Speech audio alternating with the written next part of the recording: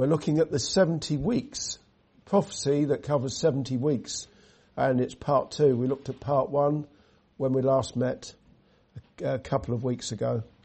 And last time we studied this book of Daniel together, we looked at chapter 9, verse 24, and we saw that as Daniel was praying in sackcloth and ashes for the sins of the people, the Jewish people, and his own sins, God sent the angel Gabriel to tell him about 6 things that would be accomplished over a period of 70 weeks, where 70 weeks is taken to mean 70 times 7 periods of time, or 70 times 7 weeks, 7 years.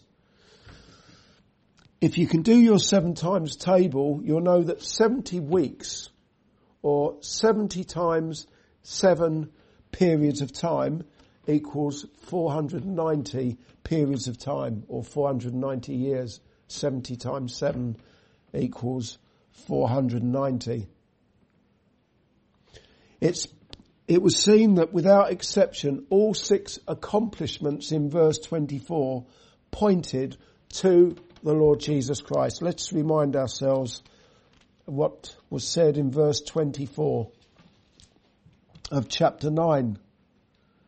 70 weeks are determined upon thy people and upon thy holy city to finish the transgression and to make an end of sins and to make reconciliation for iniquity and to bring in everlasting righteousness and to seal up the vision and prophecy and to anoint the most holy.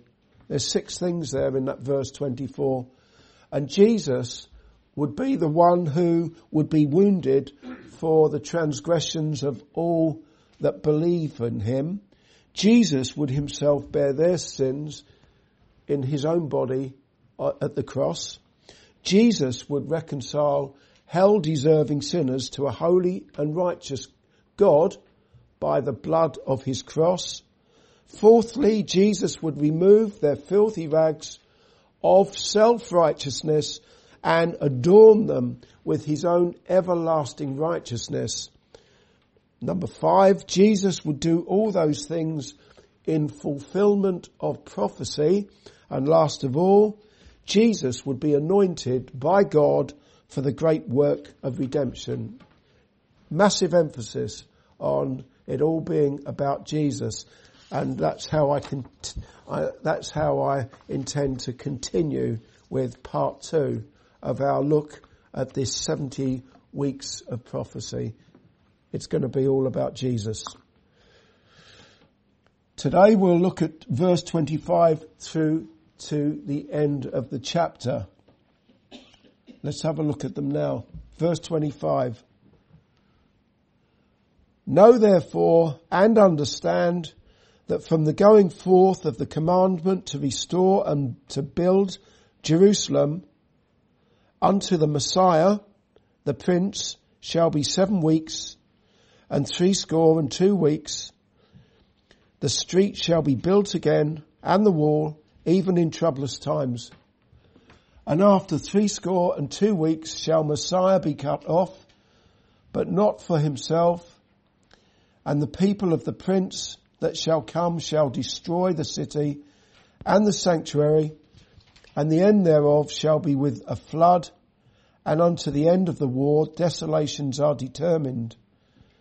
And he shall confirm the covenant with many for 1 week.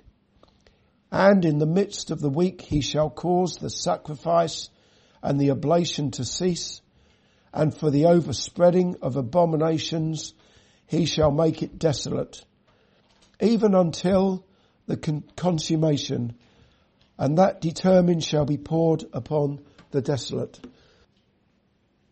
Those verses, they divide up into 70 weeks, or I hope you get this, I don't want to confuse you with it.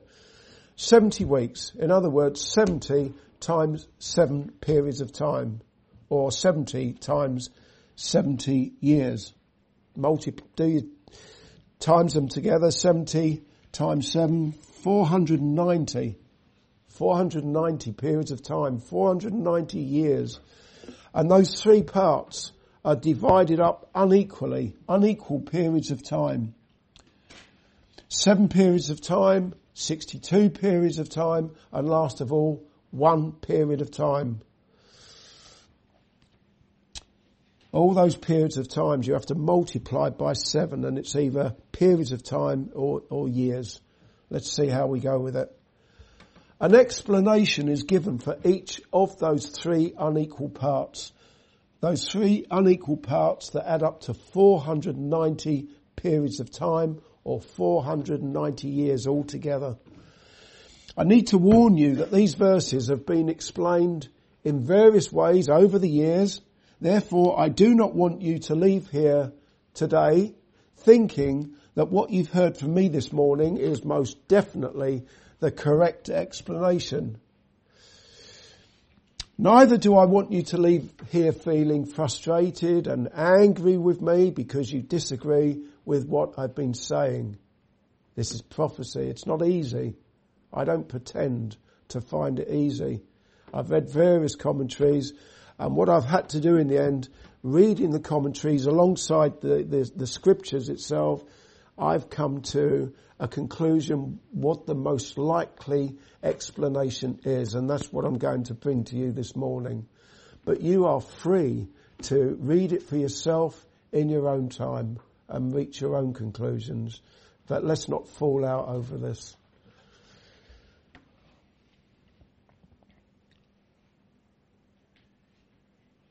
What I'm going to say this morning seems to make sense in the light of what we've already looked at last time concerning God's far-reaching plan of salvation from sin that extends not only to Jews but to Gentiles.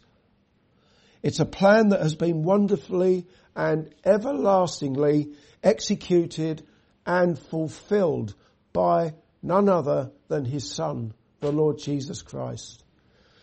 So with that said, let's have a look at this prophecy. First of all, our verses for today speak of a period of 7 weeks and a period of 62 weeks. We're going to look at those 2 unequal periods of time. As I said, there are 3 unequal periods of time altogether. First of all, 7 weeks, 7 times 7, 49 periods of time, or 49 years. And secondly, the second period of time is 62 weeks, which translates into 434 years when you multiply by the 7. I'll give you a second or two to think about that. Again, I don't want to confuse you over the maths, but it's helpful if we do try and figure this out, because really this prophecy came hundreds of years before Jesus came into the world. And providing I've got a reasonably accurate understanding of things, it's amazing how this prophecy does all come together, as we shall see. Can you also see in